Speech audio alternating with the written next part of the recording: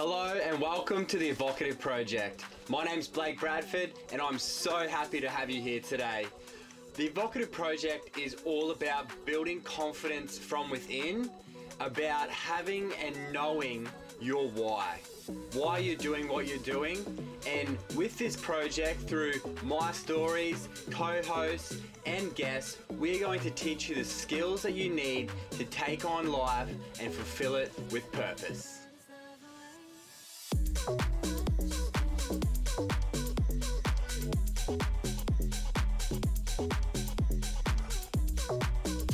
Hey guys, it's your boy B from Evocative.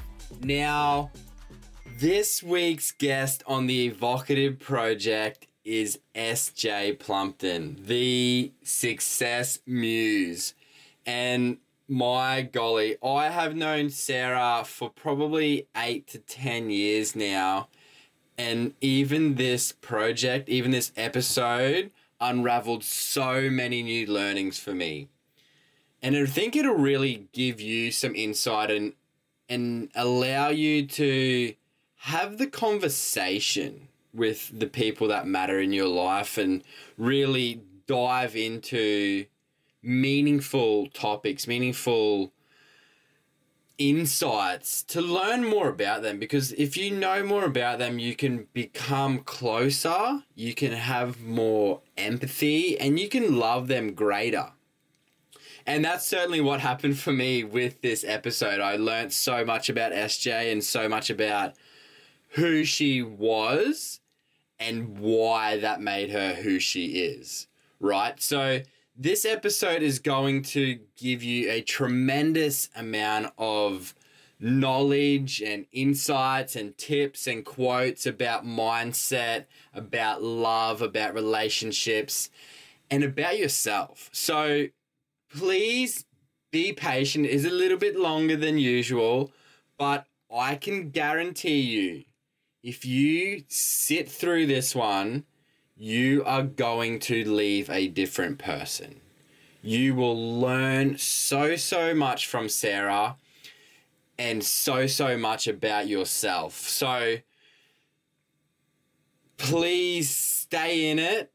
Please get a pen and paper ready, because I know I took 2-3 pages of notes here in just dissecting this project. So without any more introduction to this episode, I'm really excited to announce SJ, the Success Muse, to the Evocative Project.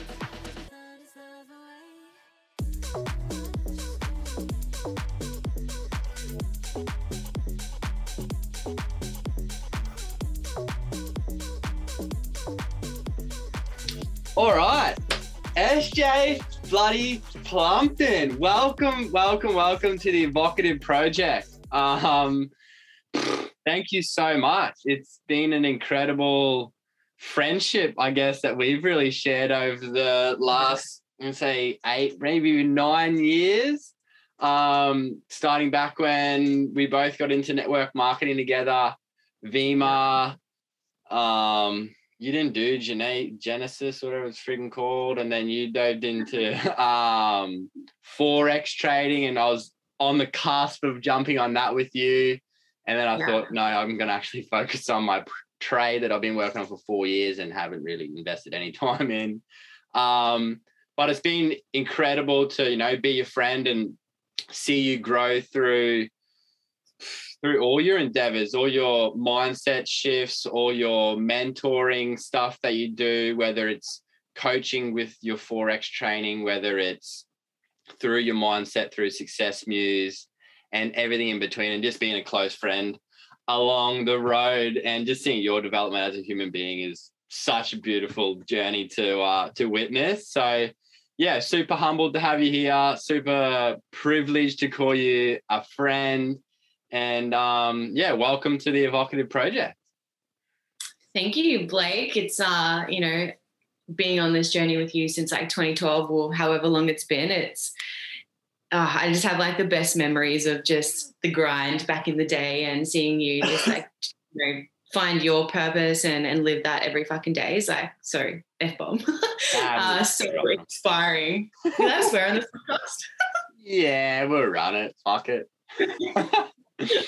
I clicked not for kids, so that's cool. Let's run it. Oh, done deal. I'm sorted. But yeah, so no, it really has been quite enjoyable journey, and I think we both deliberated on the fact of network marketing, and certainly Vima was our business that really shaped our mindset, right? 100%. Everything started from that. Everything. Like just even like the mindset growth, and just I think that's for both of us, that's where the belief came from. Being around like Bob Proctor, going to that convention in Arizona, seeing Alex Morton, just seeing all these young people who had these extravagant lifestyles. And it's just like, if they can do it, we can do it. How do we do it? Literally, I remember sitting there one afternoon. It was one night, actually. It was with Alex Morton, and we made a little film that I recorded so I could come home and show everyone, like, this is actually real. Like, he's the youngest millionaire in the game. Like, he's right here.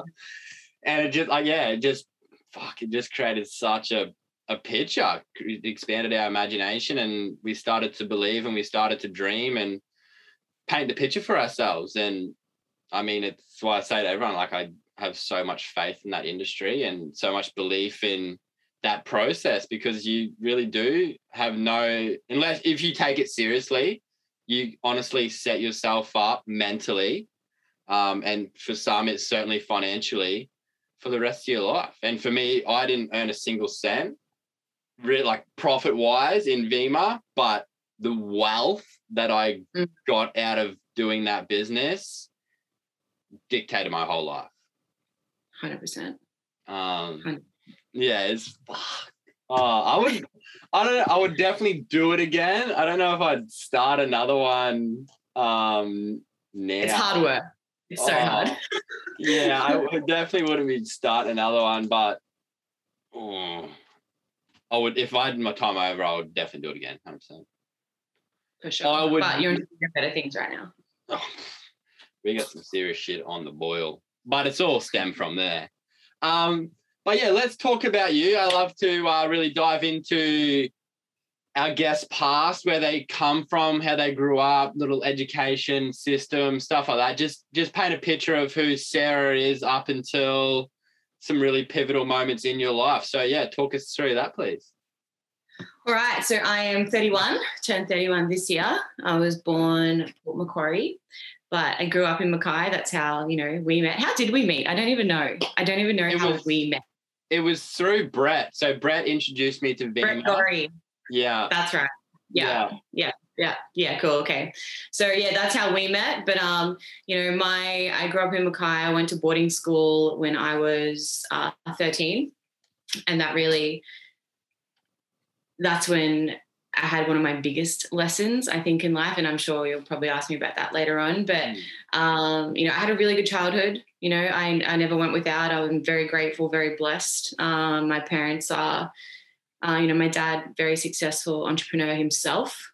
So I get a lot of my drive from him, just that route of 9 till 5, that's just not in my DNA, so I've always wanted something bigger for myself, wanting something better. Had my first job when I was like 10 or 11 at the Eaton corner store. I don't know if you know that little shop in Eaton, the one shop opposite the pub. That was my first ever job. Yeah, right. Which is like a little checkout chick. But I don't know, I think, starting and having a job then really taught me the value of earning $1, which was cool.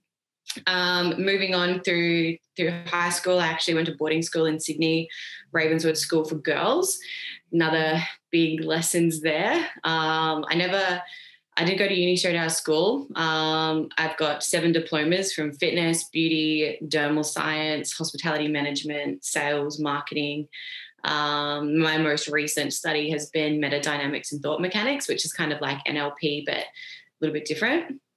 So I've done a lot. in my time, but now I'm going into my 6th year of trading. And kind of what I do now is I am a mentor in the trading space. So full-time trader, have been for the last 3.5 years. I'm an educator and mentor and a business owner in that space. And I basically just help educate and mentor people who want to be, want to start in the trading world, and basically take them from being a true beginner to, a funded trader, if that's what they want to go down. But basically someone with trading with confidence and ease. That's basically what I do now. That's brilliant. I think, who was I talking to? I was talking about someone this morning about, where I would be if I would have committed to that 6 years. You know what I mean? Like if I would have been like, all right, stuff the trade, or let's just do the trade and let's focus on this trading, where I would potentially be if I would have, because I would have stuck it out with you. That's what we do. Fucking get in. That's what we do. Boogie along. So I was like, interesting. But I got no regrets, that's for sure. So you said when you were quite younger, you actually had a really good upbringing. Your dad was an entrepreneur. Do you think that first job that you sort of got was something that he sort of, I guess, pressured you into, or sort of was like, well, you don't just, it wasn't like a handout, here's money. It's more like you earn your keep. Was that something that you sort of experienced, or? Bit of both. Like my brother Cam, who I know we'll both, we've been very fortunate in how we grew up. My dad worked really hard. He's an electrical engineer, so he was never home. That was probably the downside, is my dad was always away. And my mum was raising us, which I'm also really grateful for. But when it comes to that job, I don't remember like why I got the job. I just think I wanted a little bit of independence from such a young age. Like I've always been a bit of a free spirit lone ranger. And so I think just getting and diving into the workforce was just something that I just wanted to do. And so they let me do it. They'd drive 30K, pick me up from work, drive me to work. Like they just did it. It was only on weekends. It was good for me. It was good confidence boosting as well, because I didn't have that much confidence growing up. Yeah, and I mean, we spoke just the other day, and it's crazy how you think you know someone, or you get to know someone, but you miss such a chapter of their life. Right. And through preparing for this episode, diving in and doing a bit of research and then having some extra conversation with you, I really learned a lot about SJ prior to when we met. And it wasn't a pretty lifestyle. It wasn't, someone that you would think possibly come from a nice upbringing or a wealthy family, more or less. It was someone that didn't really hated themselves, didn't know who they were, and I guess didn't appreciate life, didn't understand that there was so much more than what a circumstances sort of, I guess, makes of you.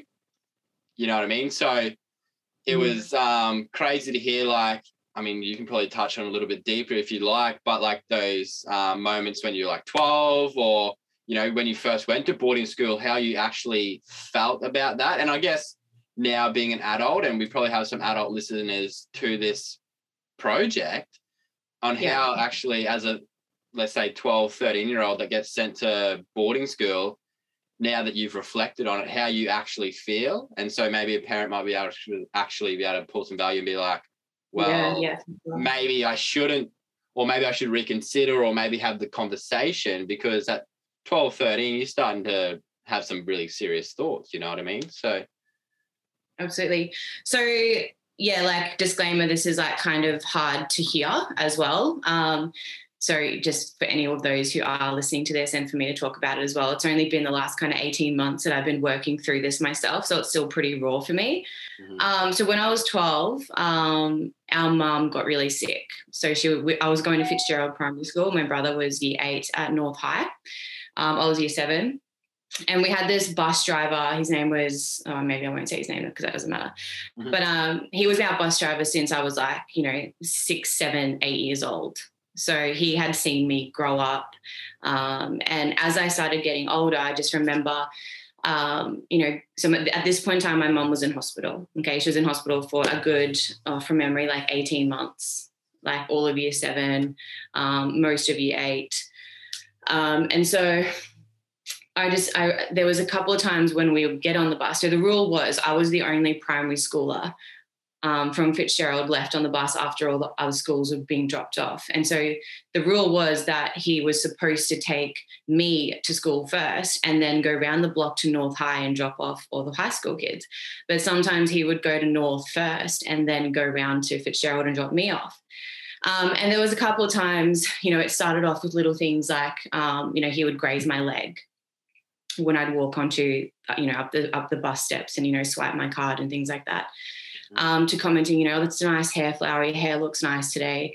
And just little things like that. And then it started off like that. And then he, instead of when he dropped the North High kids off, he would, take a bit of a detour. And I remember I used to sit in the same seat pretty much every time. It was like where you have the floor and then you go up a couple of steps and then there's like the backseat bandits. Like I was in that area, but I was like the first one up from the step. I'd always usually sit around there, and he would take a detour and I'd be like, hey, where are you going? Like, I need to go to school. And he's like, yeah, we're just going on a city tour. And it would start with that. It would move to that then. And then this one, like the last time this happened, he, dropped the high school kids off at North and then he went for a drive to the harbour. And as where all that new park is, like back in the day, that just used to be this like dirt path, that gravel section. And he parked the bus there and came and sat at the back, and I've mentally blocked out what's happened, so I can't actually like really tell you what happened or if anything did. But as a 12-year-old, that was really unsettling. And so anyway, we went back to school. He dropped me off, and my mum and dad. So mum was in the Pioneer Hospital. I just remember getting off the bus, running in there.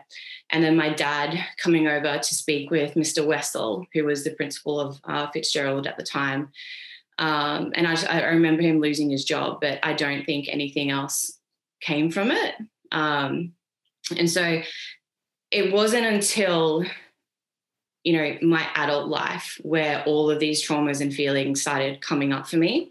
And I'll go into that in a second, but that happened. And then so there's lots of feelings around that, like confusion, anger, sadness, disgust, and because nothing really came about it, I kind of felt like I either wasn't believed, but it's like what 12-year-old can think about something like that if you've never been exposed to it growing up. And then that all happened, and then mum was still in hospital. She wasn't around to raise us, like we nearly lost her. And so they decided it was the best thing to send me to boarding school because, coming into being a teenage girl kind of went off the rails a bit. Like I was really horrible to my brother. My dad was working away, so we were constantly in and out of like a family friend's house, and they were looking after us. And so they sent me off to boarding school, and it was the best thing they ever did for me. But at the time, I really felt the feelings there were unwanted, unloved. I was confused. I didn't feel like I was good enough. I felt abandoned, and so then I went to boarding school, and there was those feelings. And then going through school, I didn't have very many friends at school. Like I used to have my lunch in the boarding house, just because it was a very prim and proper North Shore boarding school, a little country girl from Mackay. So I didn't have a lot of self-esteem then. Every girl was like so beautiful, constantly in a state of comparison. Drama was my favorite subject at school, and I did really well at it, drama and art. And the reason I liked drama was because I hated myself so much I got to play someone else. And so there's all of that. And then going and like leaving school, I left in year 11. I did my hospitality apprenticeship at a restaurant in Darling Harbour. Knew I wasn't going to go to university. I just wanted to like experience life a little bit.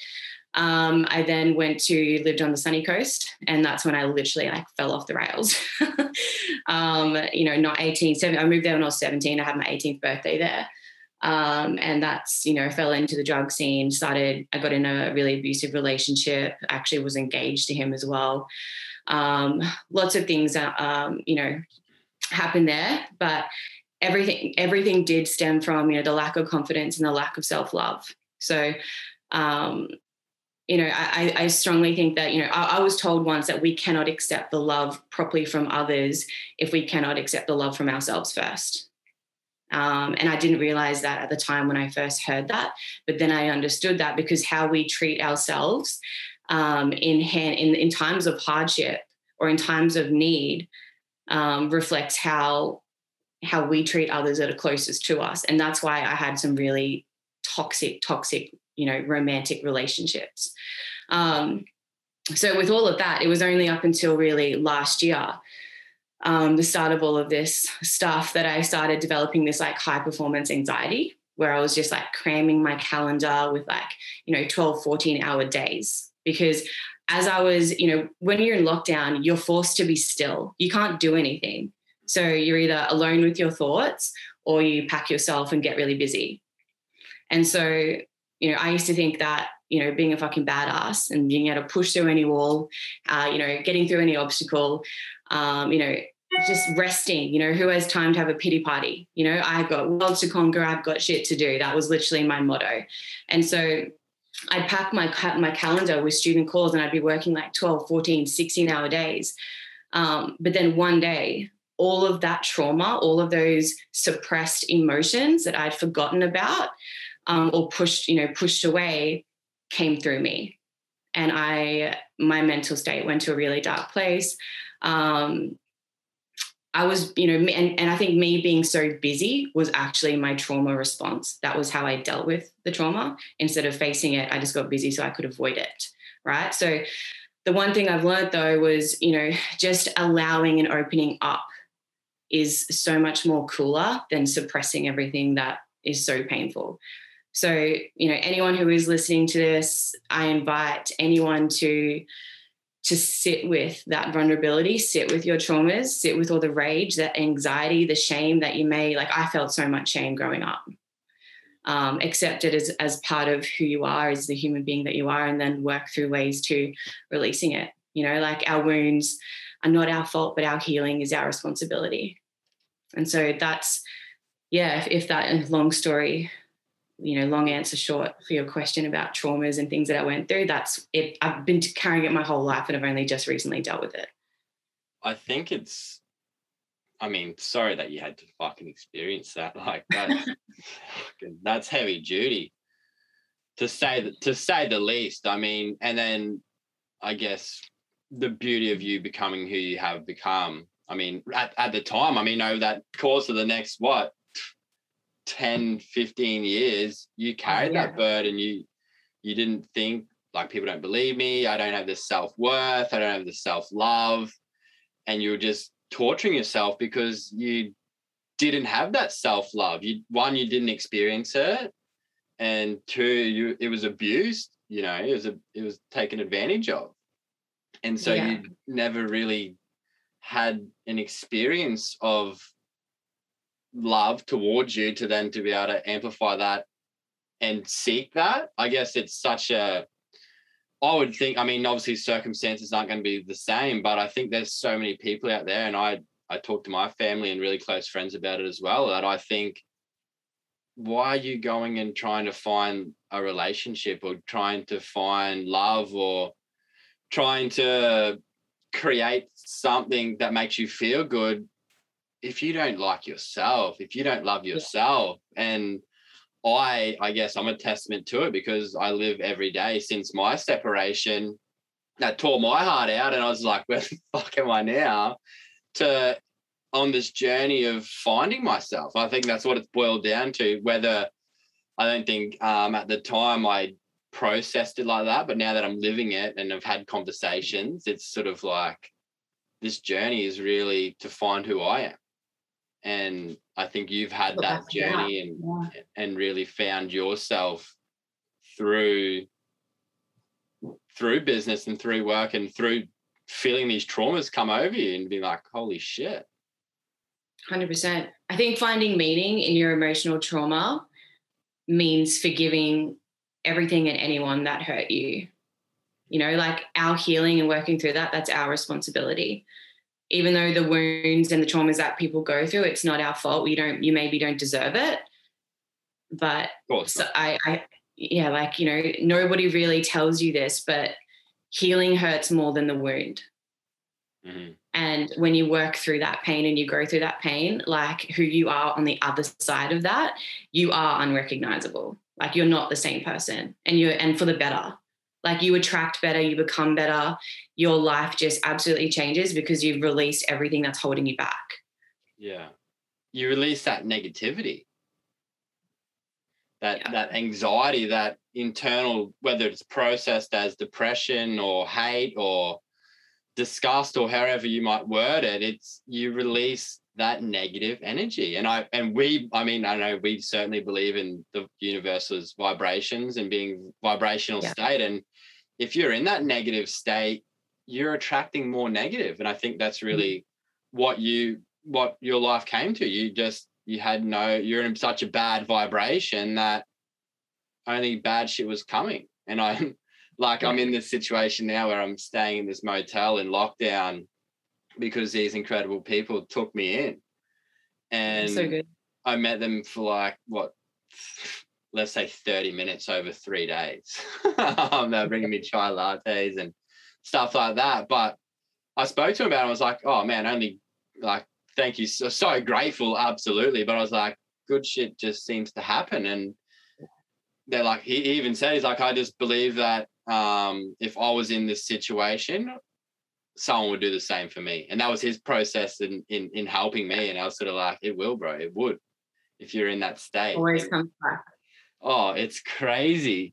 I guess to that point, like, explain then to our listeners how you were able to navigate out of that shitful, like, rough situation, like situations where, like you said, drug and alcohol abused, romantic relationships, things like, I think you can even touch on too, is probably your rock bottom moment, where you had your power turned off, that really, really rock bottom shit that, I believe, our listeners are really going to, or have gone through, everyone does go through rough patches, bad moments in their life, whether it's always in perspective, it's always not always incomparable, or comparable, sorry. But how I guess we come through that defines who we are now, right? Like it's defined who you are, and it's defined your purpose. And I guess you had a life with doubt and disrespect in yourself once, because you didn't have that love, didn't experience that love when you were quite younger, and not having a great self-esteem through that. You were shipped away to boarding school, the psychology of, that unloved feeling and how that transpired into your adult life. But so if you could just talk us through those rock bottom moments. I guess you touched on the earlier one, but talk us through maybe some more adult type scenarios that you lived through that were fucked. Those really, life, those challenging times that I guess was able to change your mindset, and it got to the point where you're like, I have to make a change. A lot of people, I guess, and I certainly didn't. Mine was more like, I need to make a change because I value happiness more than anything now, where some people it's like, I wanted to commit suicide yesterday. That's the end. Like, I need to make a change. Or for you, it might have been the power situation. Everyone's a little bit different, right? But how were you able to flick the switch and say, this is it, I've had a fucking enough, this is it, let's change my life? How were you able to do that?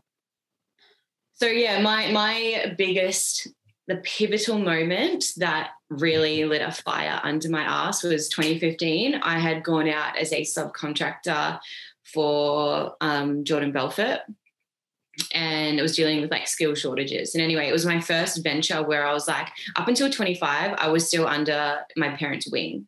I wanted to do so much stuff, like so many courses, this and this. They never said, no, or you can't do it. They're just like, oh, she's on to the next thing. She's on to the next thing. But it's like, I didn't want to settle. I wanted to find something that I liked. I didn't want to just like pick something and then that's me done for the rest of my life. Like, I wanted to try things out. And so my parents were really, really supportive of that. But 25 was like the cutoff for me. That was when I was just like, enough's enough. I can't keep depending on my parents to like support me like this. And so I moved out. I moved out earlier than that, but I was living with my brother for some time as well, but I got my first house on the sunny, not on the sunny coast, in Orally. And it was like all me with a friend. And anyway, the subcontract business failed, and I didn't get paid for about 6 months and my power got switched off. And, you know, many things leading up to that.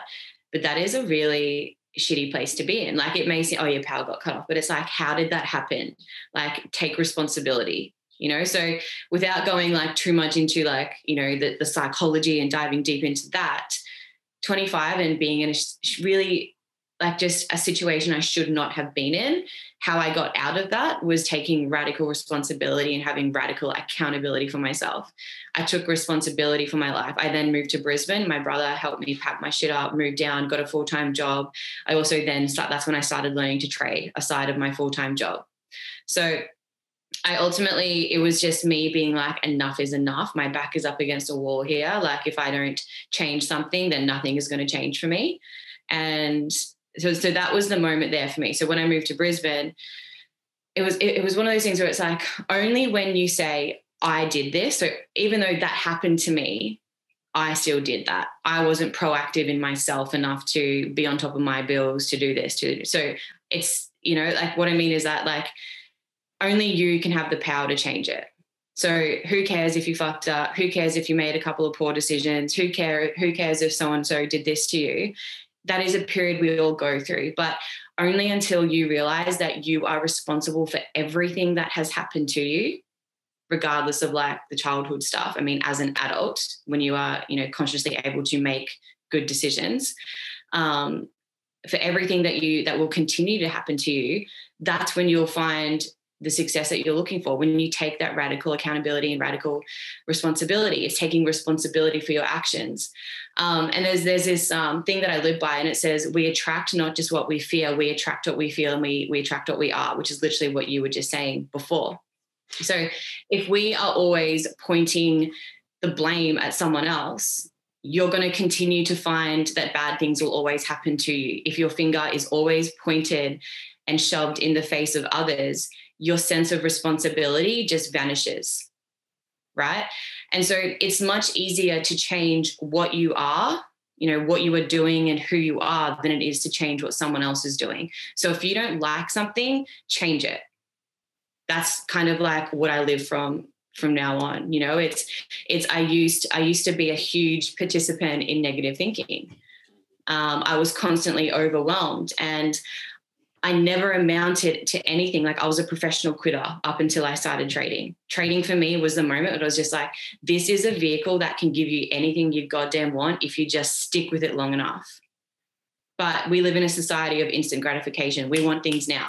You know, click of a button on your phone, we can have it now. Trading doesn't work like that. So the thing that trading taught me was discipline. It taught me patience. It taught me that if I actually stick at something long enough and I build a bit of resilience and a bit of grit and put the work in, I will get everything that I friggin' want, right? So for me, it was like the way you think about yourself plays a huge role in how well you live your life. So for me, it was I needed to start telling myself that I can achieve whatever it is I wanted to achieve, that I can do anything that we put our minds to, because that is the reality of it. You know, essentially every single day the ball's in your court. You got to nurture your why. And like you just said, when you do good, good things will come. So for me, it was just being sick and tired of being sick and tired. I was sick of being broke. I was sick of being a victim.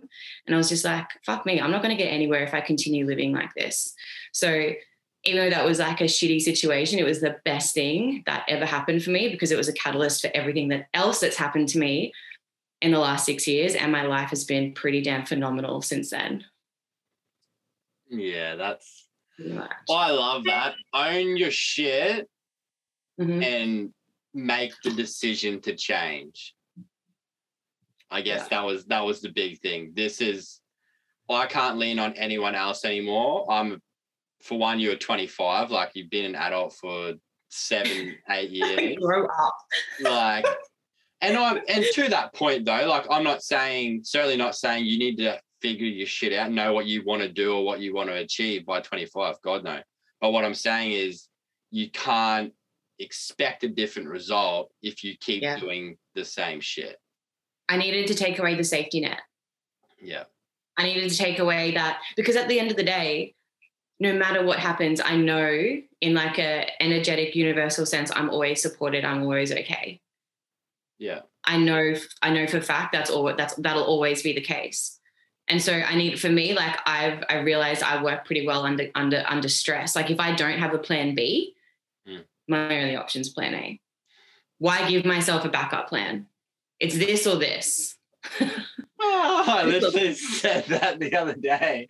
It was to the guys that are here because they brought this place in July last year, and it's it's been COVID the whole time. And he's like, yeah, well, I don't really know what plan B is, but we'll figure it out. I said, man, there's no plan B. It's just plan A.7, plan A.9. You know what I mean? Just keep working through plan A, baby, because that's all that you got. That's all you need. 100%. Yeah. That's so magic. And I love that because that's such a big message to me. It's like, I guess it's easy for me to say is like, you need to make the change. And I guess it's easy for you to say now, but we've both decided, we both made the change. So you know what though is, people don't change until they feel enough pain. Yeah. That's why people don't change. And that whole 2015, that was painful. That was embarrassing. That was, how did this happen? How did I let myself happen? Like, how did I let this happen? That's embarrassing. There's so much shame around 2015 and I've released that and let that go. But like, I let that happen. That was so painful, and people don't change unless they feel enough pain. And that was the pain point. That was the tipping point for me. That's just like, enough is enough. Like, come on. But it's to that point. So many people get to that crossroads and go the other way. Hey guys, I thought I would just jump in here quickly to promote last week's episode with Jansen Andre. So Jansen is actually running 160 kilometers on September 25th for Make-A-Wish Foundation.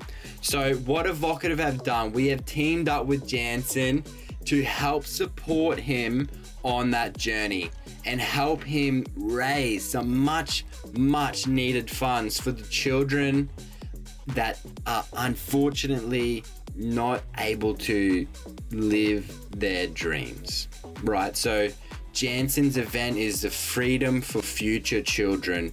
And if you jump on the Evocative website and purchase any shirt, we are going to donate $15. But what's in it for you is not only the feeling of helping these children through your purchase, you are also going to receive 15% off your total cart value. So if you use the promotional code JANS100, JANS100, you will be getting that 15% off. And also with every shirt you purchase, so if you purchase 3 shirts, you'll get 15% off that total price, but we will also donate $15 from each shirt, so $45. So thank you for listening, thank you for contributing, and thank you for supporting Jans and his 160 kilometer run for Make-A-Wish Foundation. But let's jump back into this incredible episode with SJ Plumpton. And I guess the aim of this project is to show people, and the aim of everything that I guess you with your Success Muse, and then certainly with what I do with your Boy B stuff and even Evocative, and everything that we do is our baseline is to help change people's lives, help change people's minds, I guess would probably be the foundation of that, right? Because that's where it starts. It starts with a choice. You know, life, I heard this quote the other day, I friggin' loved it. Life is between B and D, birth and death. You only have C in the middle, and C stands for choices. Oh, that's good. Oh, I frothed it. Got the podcast now. I frothed it. It was so good. But yeah, life is between B and D, birth and death, and everything in between is made up of your choices. You have a choice when you hit that rock bottom to come back, to treat that as rock bottom. You know, rock bottom's only rock bottom if that's, you start going up from there. If you keep going down, you haven't hit rock bottom yet, right?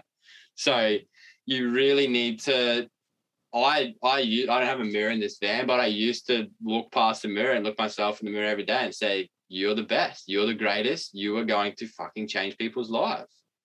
Yeah. And that's here. Like, I've made that change from my subconscious in that mirror, that Blake in the mirror, to the Blake every single day, in the skin, in the flesh, in the bone, in the heart, everywhere. And it's a beautiful place when you can commit to yourself. And I mean, like I said, everyone's hardships are different, but it's incredible that we were able to, and now we're in a position where we help people realize that they're able to as well make that choice and make that change. 100%. That was pretty heavy. Let's I'm going to dive into something it's a little bit funner, it's a little bit funnier. I got asked this question. I was in Sunshine Coast and I was where was it? I was going to a Lime Cordiale gig, and I went there by myself, traveling around. I'm always by myself, and I just enjoy it. So I don't have anyone to go to gigs and stuff with. So I was like, "Frig it, I want to see them. I'm going to it." And I was sitting down just before they started, and this little crew come over, and one of the girls there just sat down and started eating her chips and was yarning, and she sort of said, "Tell us a fun fact about yourself." And I was like, "Oh, shit, what have I got?" I was like, "I live in a van." And she's like, "Fuck, that's so sick." And then sort of she told me one, and then I was like, I'm gonna keep that. I'm gonna take that with me, and I'm gonna ask everyone knew that I meet. And it's such a fun little question because it gets people thinking, which is about what evocative is, getting people thinking. And it really comes down to the point of how much you know someone, right? Like if I ask my sister, "Tell us a fun fact about yourself," she's like, "Fuck, where do I go?" Or if I ask a best mate, like, "I know a lot of things about you, tell us a fun fact." And I love the beauty of it where it just stops you in your tracks and you're like, hang on, what actually is something fun? Yeah. Like there's so, like, now that I've played it for ages, I've got heaps of them I can rattle off. But tell us a fun fact about yourself, Sarah. You'll be weirded out. I don't know if it's like fun, but I really hate wet boiled eggs. So, you know, when you peel an egg, I'm not very good at peeling eggs anyway, and that's one thing that brings out my anger is peeling eggs. But when you peel the egg, you have to wash it, and then I have to get a tissue to then wrap the egg in to dry the egg before I can eat the egg or use the egg. So I don't like wet boiled eggs. That's so funny. Wow. Yeah, well, that's your fun fact. Run that. That's brilliant. Thanks, Blake. Yeah, I don't even know where to take that, but I guess to the listeners, like, have a think about what's a fun fact about yourself and share it with someone or ask someone the question. I think it's such a fun little, I don't know, trade or little game to play, I suppose, where you can learn about yourself and learn a little bit about the people around you. Yeah, that really went sort of nowhere, I guess, but that was funny. Boiling egg. This question's pretty deep as well, actually. I think because you just have really explored who you are and know yourself really quite well, I think there's so much value in that. And I really want to talk about dark moments. And, you know, unfortunately, dark moments are really what define us and what catapult us and become the catalyst to forming our why and forming who we are and our passions, more or less. So yeah, this one hits pretty hard. It hits home for me as well, actually. And it was an absolute pleasure that we both got to share business and share a unique friendship with Mick. However, you obviously got to experience Mick a little bit deeper and a little bit more personal in just your relationship with him, in the business and everything like that. And I don't want to pull on too many heartstrings, I suppose. And I guess it's never an easy conversation to talk about death, but I know that you turn that loss into some fuel and some motivation. And I guess as I did as well, it was ultimately the foundation or part of the foundation to my current why, and certainly to Evocative's why, and it's suicide. We spoke the other day on text, and you sent me a message and a screenshot from one of your students, and I had that written down here, and the words were, the biggest thing I've taken away from learning from SJ is that I don't want to kill myself anymore, and life isn't that bad.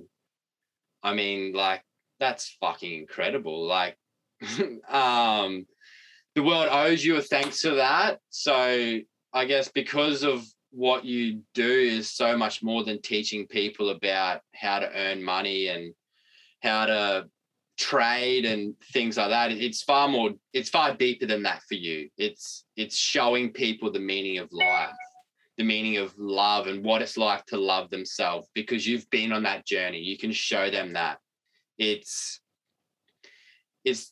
so priceless, and it's something that I love about you. And I guess in all that, do you think your passion for changing people's lives and changing people's mindsets comes from those moments like Mick, and obviously through your own journeys, of course, but do you think you realize that there's more life, like it's more to life, sorry, it's more valuable and far deeper than what the stereotypes stipulate as money and materialistic shit? And is that the foundation to your why and to what you're doing with what we'll talk about, which is SJ Plumpton, the Success Muse?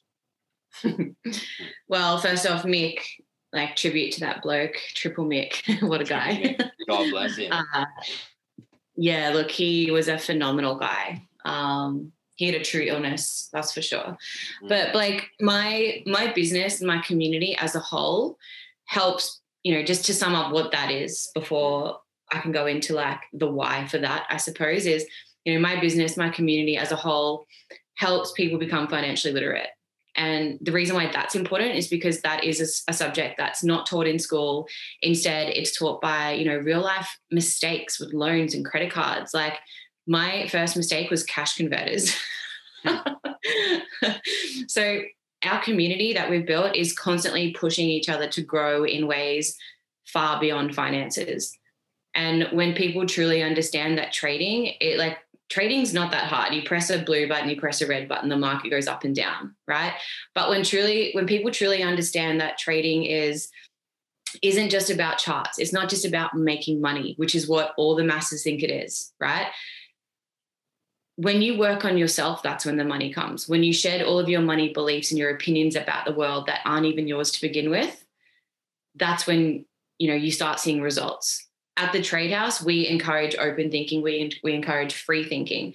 We want to have conversations with people that aren't being had, right? All in the name of personal growth. So it's so much more than making money. But, a straightforward answer to that would be, for me, it's all about my choices, right? So with my student that sent me that message, and I asked him, I'm like, bro, how has your journey with Trade House been? Like, how have you been? What are you up to? Like, share with me your results this far. And he was like, I'm up so-and-so percentage of my account, not the biggest, but my biggest takeaway is I no longer want to kill myself. And that is I can't describe the feeling of receiving that as an impactful thing, other than that testimonial there trumps anyone becoming like a 6-figure funded trader, in my opinion, even though that is also amazing. But to be able to have a vehicle, to be able to have an industry, to be able to touch people's lives and leave this world in a better place than when I first found it, that would be how I would want to, my life to be defined at the end of my life, right?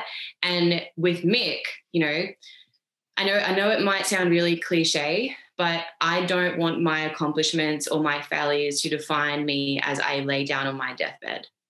That is not what I want to be known for, right? What I do believe and what, would define me is how I want people to remember me by the choices that I make, right? Whether that's like choosing to hold the door open for a stranger, whether that's buying someone in front of me a coffee and paying it forward, right? Or just going out of my way to help a stranger or help a friend in need. Whether that be big or small, even with my own little ways, as long as it's something that I choose to do that will leave a positive impact in this world, that's good enough for me to be remembered by. And with Mick, the thing that Mick has taught me, he is the cheekiest, dark-humoured, loving guy I've ever met. Like, he was such a valuable human, right?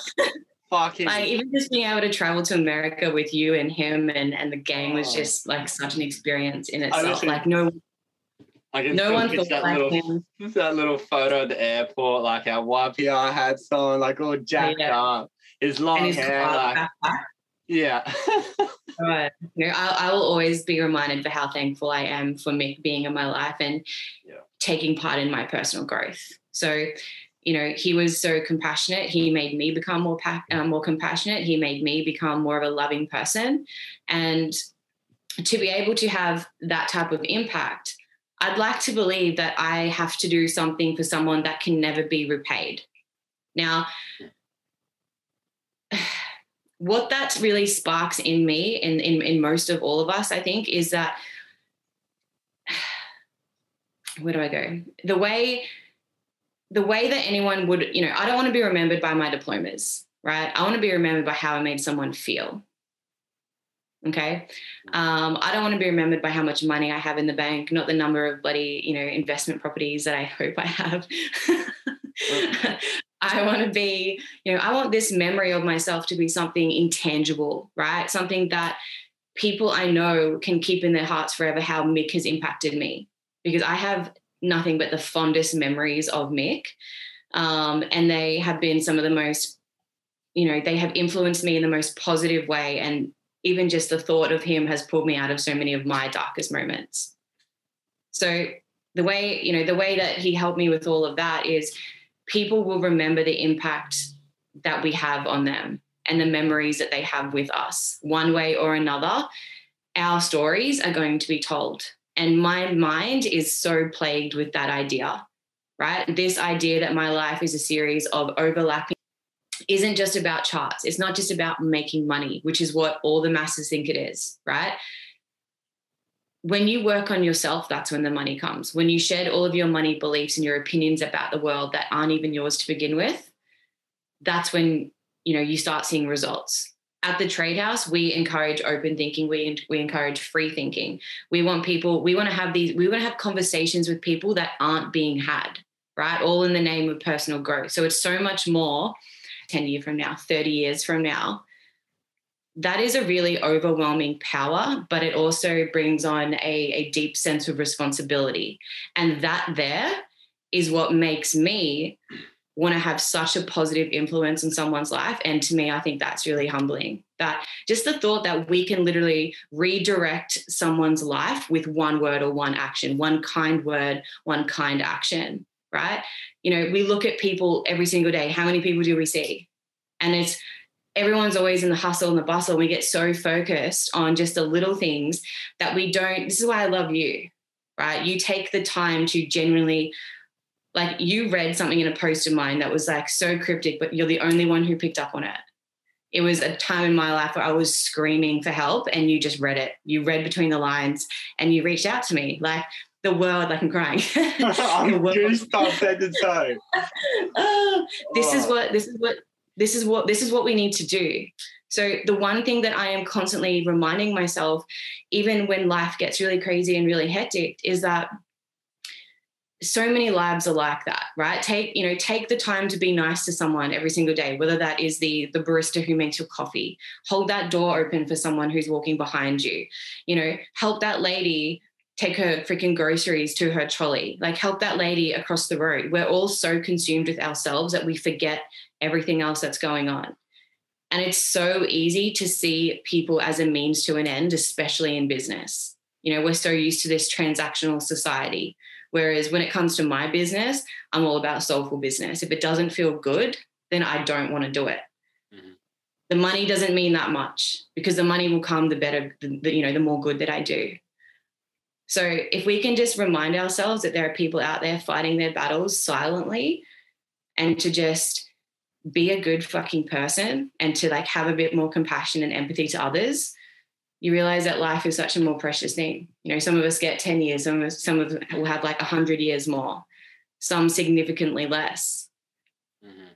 But we all have the potential to do good, and we can be the difference in someone's life. We can be the catalyst in someone's life.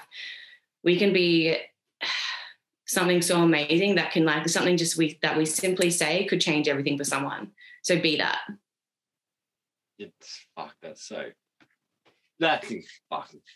It's so true, Sarah. It's so true. And it's so just entrenched in who we are now. And Mum even sent me a message there the other night, and she ran into these ladies at the optometrist, and same to that point, I never lose sight of what I'm doing, and because I know my why.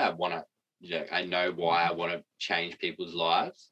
So I'll never stop. But there's certainly moments in the days, you know, when you're sort of just grinding away, and not that you're doing it for that instant gratification, because we're not, but it's always nice to get like a message like, oh, thank you, or even just a double tap, like a fire or heart emoji or whatever it is, even if it's an interaction or a comment or something like that. And you don't always get that. And sometimes like, fuck, am I saying the right things? Am I portraying what I actually want to give across? That's the way I look at it. I'm like, okay, how's my delivery? Is it something I'm saying that's not correct? Is it, you know, because I'm like, I know what I want to do. Is how I articulate that incorrect? And that's why it's not getting the same results or gauging the same. But it's just, you just got to be genuine and patient and just keep clocking away and learning and growing. But Mum sent me a nice message the other day. She said, I ran to these people at the optometrist, and they said one of them is like, oh, hey, there's Blake's mum, and another lady that worked there. She's like, what, Blake Bradford? Like, yeah. She's like, oh, I love him. I follow him. He's like, he's inspired me to walk to work now, and he's like used to work with my husband, and I was just like, thanks for sharing that, Mum. I was like, they're the little wins that really just like, boom, kickstart you again. Off you go. And like, I come out the gates firing after that. Like, I think I sat yesterday and made like nearly 3 hours of content, just like little clips and videos and stuff like that about like, I was in the zone. It's funny, isn't it? I think people get discouraged when they're early on in their journey of doing whatever it is they want, because they're trying to hit those home runs every single time, when it's not about that. It's about the little wins that compound over time. They're the things that keep you going. And it's those silent impacts that you make. Yeah. That you don't need that gratification. You don't need that thank you. And I'm learning that, of course, and getting way better at it, because I live it every single day now. It's just you do it because you know that what you're doing is actually helping someone. 100%. And it's a fucking beautiful place to be in. It's such a vibrational state. And it's, I guess, to that point, it's why I honestly don't really have any bad days. Mm-hmm. Like I'm grateful for my life, and just to wake up and experience life, and certainly experience it the way that I do. But I'm grateful that I can be in a place of such clarity and flow that I'm helping people through that. You know what I mean? So every day is an opportunity for me to help someone else, whether I hear it, whether they tell me, or whether it's silent or whatever. Like, I know what I'm doing, whether it's today, tomorrow, or in 10 years, it's making an impact. And that fuels the shit out of my fire. Like, I wake up bouncing, and I don't have bad days, because I understand and appreciate that people are going through some serious shit. Yeah. And so if I'm in a place where I can help them in any way, shape, or form, I'm up here. Like, a bad thing can happen, and I still know that I'm on a level. You know what I mean? So I guess it's definitely like not discrediting that you can't have a bad day either. It's knowing that you can have a bad moment. You're not going to let it turn into a bad day. But, you know, I live by, like, it's okay to feel a certain way. It's just not okay to stay that way. Yeah, I guess that's to the point. Like, I don't let a bad situation ruin my day. I look at it, I'm like, oh, fuck, that sucks. But like I mean, we're human. We have bad days. But I guess, yeah, like what you said, I don't let it define the outcome of my whole day or it doesn't snowball. Yeah, absolutely. Which is really, you read me a script the other day, something you wrote down years and years and years ago about the Success Muse. Yeah. Do you have that with you? You know it off by the top of your head, I'm sure. Share us that message, because that's really your overlying project of everything that you do now is the Success Muse.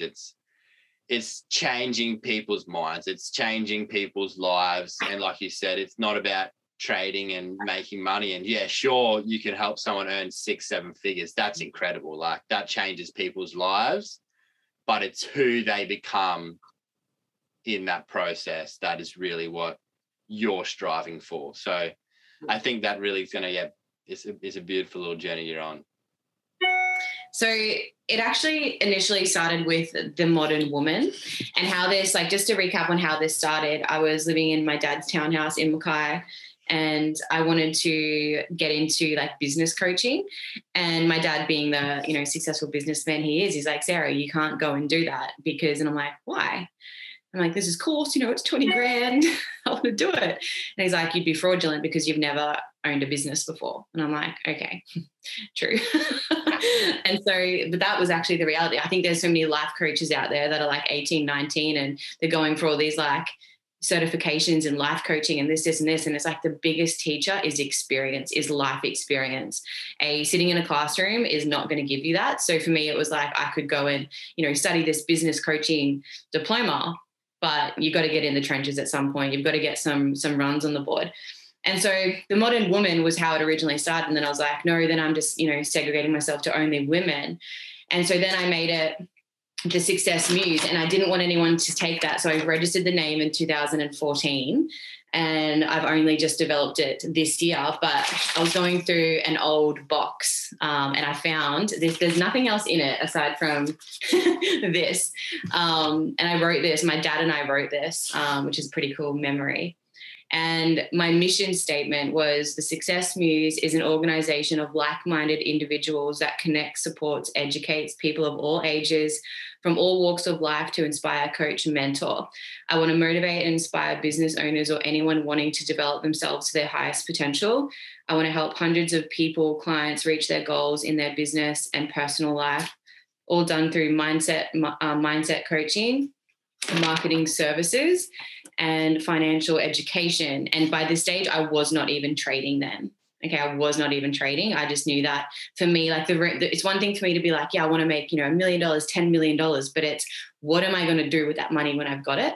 And I'm naturally a giving person and generous person by nature. So the more I have, the more I can give, the more I can provide change. And so my values were education, individuality, community, friendship. And it was pretty crazy that I'm now actually living this through Trade House Australia, but also in my development with the Success Muse. And I've got a whole page here, what I won't read to you. There's literally all of that just extended.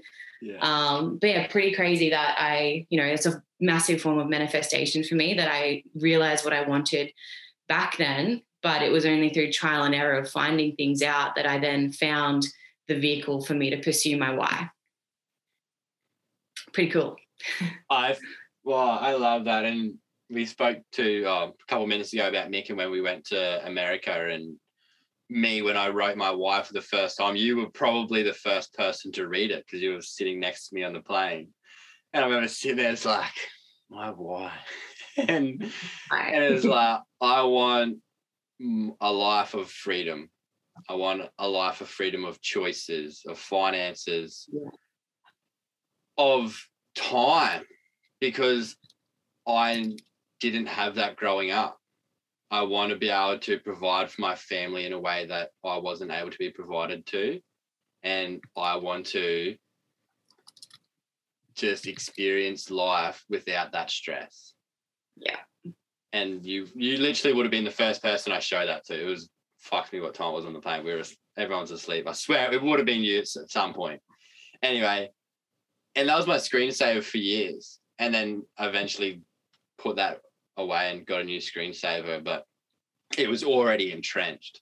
You know what I mean? Yeah. And it's so, I think I spoke about it previously with someone else on here, or even just in general day-to-day topics, the power of writing those things down, the power of writing your goals down and acknowledging them and taking them from a subconscious thought to your conscious mind where you actually are acting on it. And it was crazy for me through my hardship, through that separation. And I got to my 25th birthday, which probably was like 6 or 7 months after it. And I remember one of my big goal with speaking at VEMA and our little events was, by the time I'm 25, I want to have my own business, and this is the vehicle that's going to get me there. I want to have my own business that's going to give me and fulfill my why, right? So 25, I had 2 businesses and I was comfortable. I was free of finances and those sort of things, but I didn't have the time unlocked yet. And it got me to 25, and it literally was on that day. I was on the phone to my friend Benny, and it clicked, and it was like, dude, I had to go through that separation. I had to be single for me to be able to make this choice to do evocative full time, to live in the van, to live the freedoms that I've defined in my why 8 years ago. Like, it had to happen. And sometimes the bad shit that's really, really hard to get through, really hard to work through. And I mean, I went through counseling and psychologists and all that sort of stuff to help me through those dark days. It had to happen. And I mean, it's such a cliche saying, like, everything bad happens for a reason. But I mean, through that, I just believe it to be true. Like, the bad shit has to happen. And Cole said it the other day perfectly. You need, your bad days are what help you get through your bad days. Yeah. Like, you need that experience. You need that callus, you know, and you're in the gym lifting weights or whatever, you're digging a hole in the backyard and you're getting callus on your hand. Like, it's toughening your hand up. And those bad days and those bad experiences are toughening your mind up. It's just acknowledging that for that, and then building from there and going from there. And I absolutely love that. You wrote that down. Like, that would have been, 8 years ago or something. Can you really take it? Yeah. I only just realized it like 2 weeks. I'm like, wait a minute. This is my life now. So crazy. It's phenomenal, right? And it didn't click to me. I was like, I'm not fully there yet, Benny, but I got the date in the calendar. It was like 8 months later, December. I'm like, that's me. And so every day I'm living that. Yeah. Which is what you're doing as well.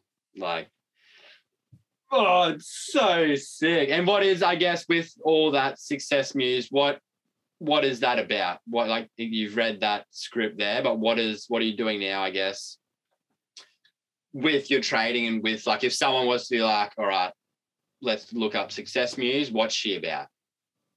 Yeah, cool. It all stems from, I strongly don't believe anyone should be struggling financially in this day and age. You know, we're in the age of information, technology, and there is just opportunity everywhere.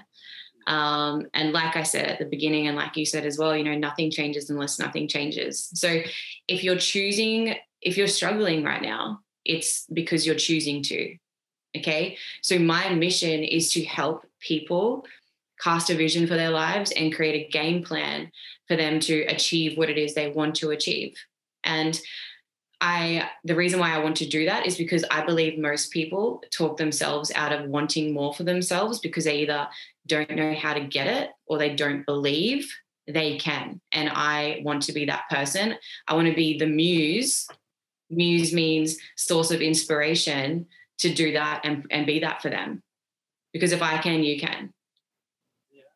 So that's literally in a short answer, that's what it's about. That's what I'm about. I love that. And that, I guess your why is around that. What? Mm-hmm. Well, that's your why. That is my why. I mean, there's steps like how I found my why for sure. But my why is I just want to be that source of inspiration for someone to live a better life in and to stop settling. Like, stop settling for mediocre relationships, stop settling for a mediocre job, stop settling, period, when there is just like no reason to. There are ways, get uncomfortable being comfortable. Like, just put yourself out there. There are vehicles, there are, how I found trading is I just ultimately wanted to, I figured out how I wanted my days to be. And I then sought out industries that could give me that. And it was just by default, I became good at it. And here we are. Never the intention though. Yeah. It's like, you weren't looking for something to trade. You were looking for, how can I live the life I want to live? Yeah. Which takes me to my next question. And it's a question we ask all our guests on here. It's, what's one tip from the Success Muse? What would be one tip to give our listeners in searching for their why, in finding their passion, finding what they love to do, and then ultimately making that shift in their life? And I think the beauty of our conversation and where we've come from is, and to that exact point there, it took 8 years to achieve it, so have patience is the big, that's what Jan's tip was last week. Have patience. It might not come to you now. It won't come to you now. It won't come to you next week. It won't come to you in probably the next year. You probably won't achieve it for several years. But if you know it and you put it in your subconscious and you think about it and then you start to live it and work towards it, it'll come. But what is your one tip in people in searching and navigating to a point of knowing their why? So I found my true why in 2014. Okay. But it was cemented in 2015 when I had my rock bottom moment. And 2016 was where I found my vehicle. Okay. So anything before that, anything that Blake and I were working with people, like Johnny and Alex and Brad, our cousin who flew out. These guys were making like $100,000 a month.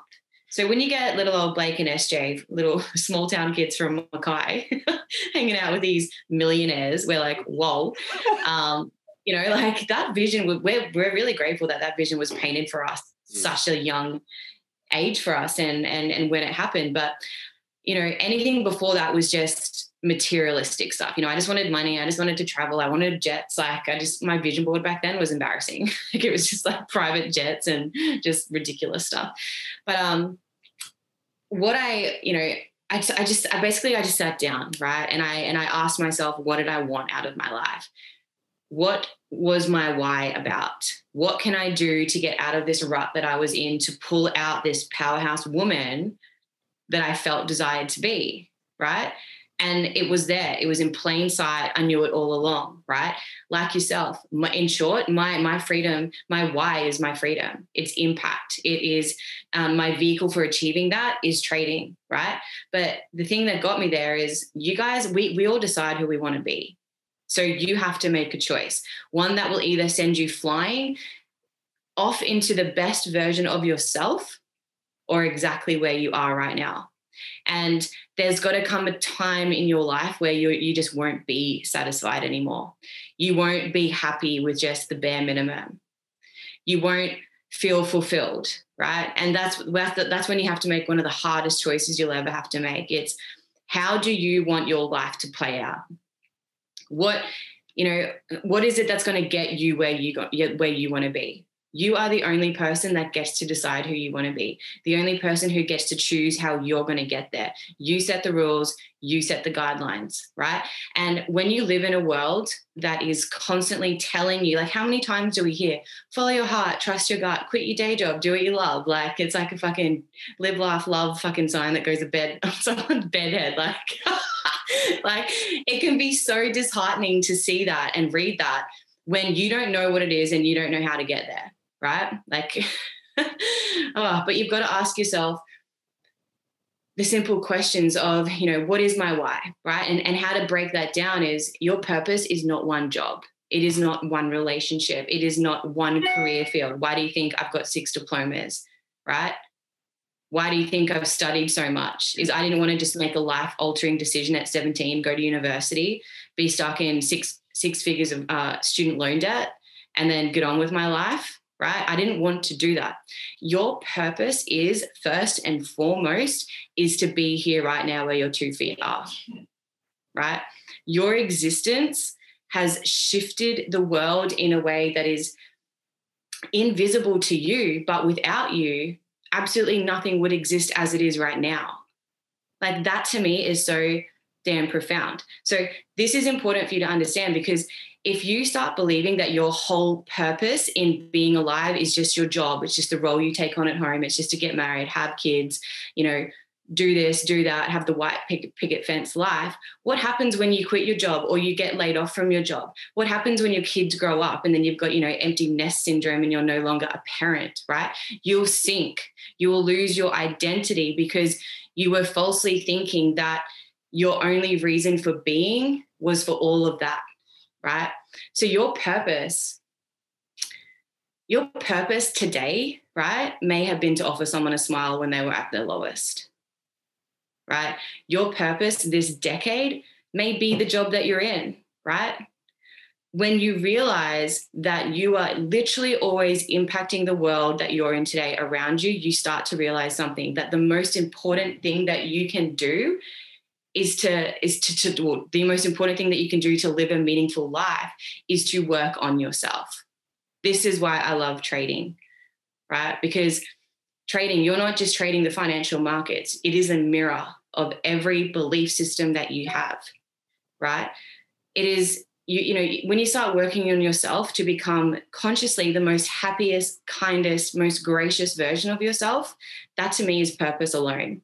So with all of that being said, what most people do when they worry about, you know, I don't know what to do with my life, I don't have a purpose, they're always talking about their life's work and their jobs, right? Your career isn't nothing because we spend most of our life every single day working to make a living, right? But it's not that it's not nothing, but it is how you will spend the majority of your life every day for the better part of it. That's why figuring out how you can best serve the world, right, how you can best serve others, makes the long days, the suffering, the difficult moments, the hard times so much more worth it, right? Because for me, it was figuring out how I wanted to feel every single day. And this is what I said to Blake a couple of weeks ago. I didn't know trading was going to be my vehicle for all of this. All I did was I sat down with myself and I wrote out, how did I want to feel every day? Not what I wanted to do every day, right? How did I want to feel? And I wanted to feel peace. I wanted to feel joy. I wanted to feel just the sunshine literally beaming out of me, right? I wrote out what I wanted to, I then wrote out what I wanted to do each day. I didn't want to wake up to an alarm clock. I didn't want to snooze one more time. I didn't want to rush for work, eat brekkie in the car. I didn't want to be stuck in traffic. I didn't want to sit at a desk for, 9 hours a day. I didn't want to build someone else's dream and forget about my own, right? I didn't want to do that. So I'm passionate about freedom. I wanted to experience life. I wanted to, I didn't want to just wake up, go to work and die, have weekends off, ask for 2 weeks off a year. There's your holiday, ask for a pay rise. So for me, I found all of that through trading. So for someone who's trying to find their why, or they're trying to find their purpose and what they're here for, ask yourself those questions. What is my ideal day going to look like? How do I want to feel each day? What do you want your legacy to be? Because that's super important. Free will exists, right? I believe your path is already laid out for you, but free will still exists. And therefore, the slate that we have, the slate that we call life, is truly empty. So with your actions every single day, you're laying that out. You're laying that out. So at the end of your life, your purpose will be won't be defined by, how much you struggled, what circumstances you were in, what you were supposed to do, but it'll be defined by how you, responded in the face of adversity, who you were to people in their life, right? What you did each day in its own unique way, that's what you're going to be defined by. So for me, that's how it all started. If you're questioning your why, start with how you want to feel each day. Then start with, what I did is I wrote out how I wanted to feel. I then looked up industries. I looked up e-com, trading, network marketing, affiliate marketing, like drop shipping stuff. And then all of those things, I then wrote out a Benjamin Franklin list, which is basically the pros and cons for all of those industries. And the reason why I really loved trading was because it was on my time. I could literally pack up my phone, my laptop, jump on a plane, get in the bus, go anywhere and make money. And my income wasn't dependent on selling products or someone else or anything like that. It was completely on me and it was on my time. And that's exactly how I wanted to live my life. So that's how you find your why, in my opinion. But set the intention and man, it'll come. Figure that out. Oh, shivers. That in itself, cut that out and just post that everywhere across the world. How do you want to feel every single day? Yeah. Start there. In finding your why. So figure out how you want to feel every day and then look at what you want to do every day and then look at industries that will allow you to have those feelings and those time freedoms. Yeah. It's just 3 steps.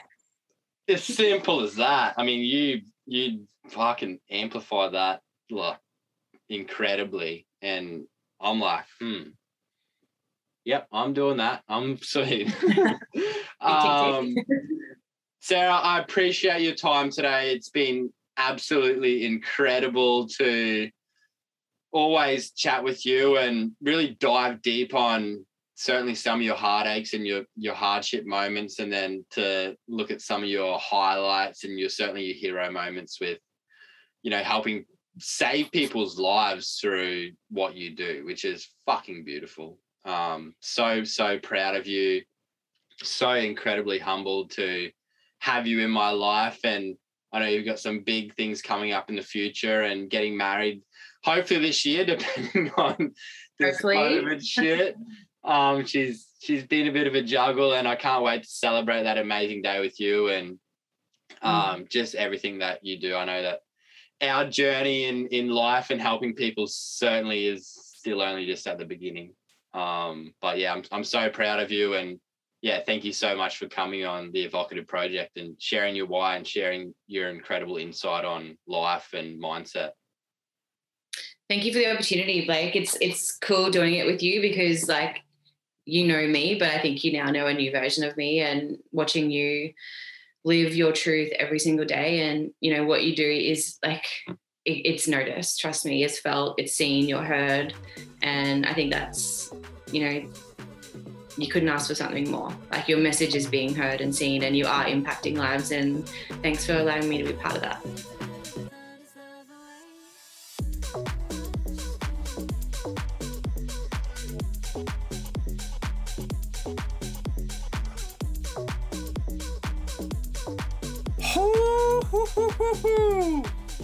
I bet you are sitting there just absolutely astounded by what SJ just delivered. You are sitting there thinking about your purpose. You are sitting there deliberating on everything that you've experienced in your life, all the choices you've made, all the hurdles you've either stumbled on or cleared with great joy. You are sitting there ready to take your life to the next level. Thank you so much for listening all the way through that episode with SJ. I certainly know it wasn't a struggle, and I certainly know you have left feeling absolutely motivated, inspired, and ready to take on your life and sit with yourself and think about how you want to feel. How do you want to feel every single day? And that's the most valuable message that I would pull out of SJ's episode today was, how do I want to feel every single day? And then from there, figure out what I want to do with my time, and then figure out what industry or what work or career or whatever that may be is going to allow me to do those things. So guys, thank you so much again for listening. I'm super excited to bring you another incredible episode of the Evocative Project next week. But for now, that's all we got time for. It's Blake Bradford, your boy B from Evocative, signing out of another episode of the Evocative Project.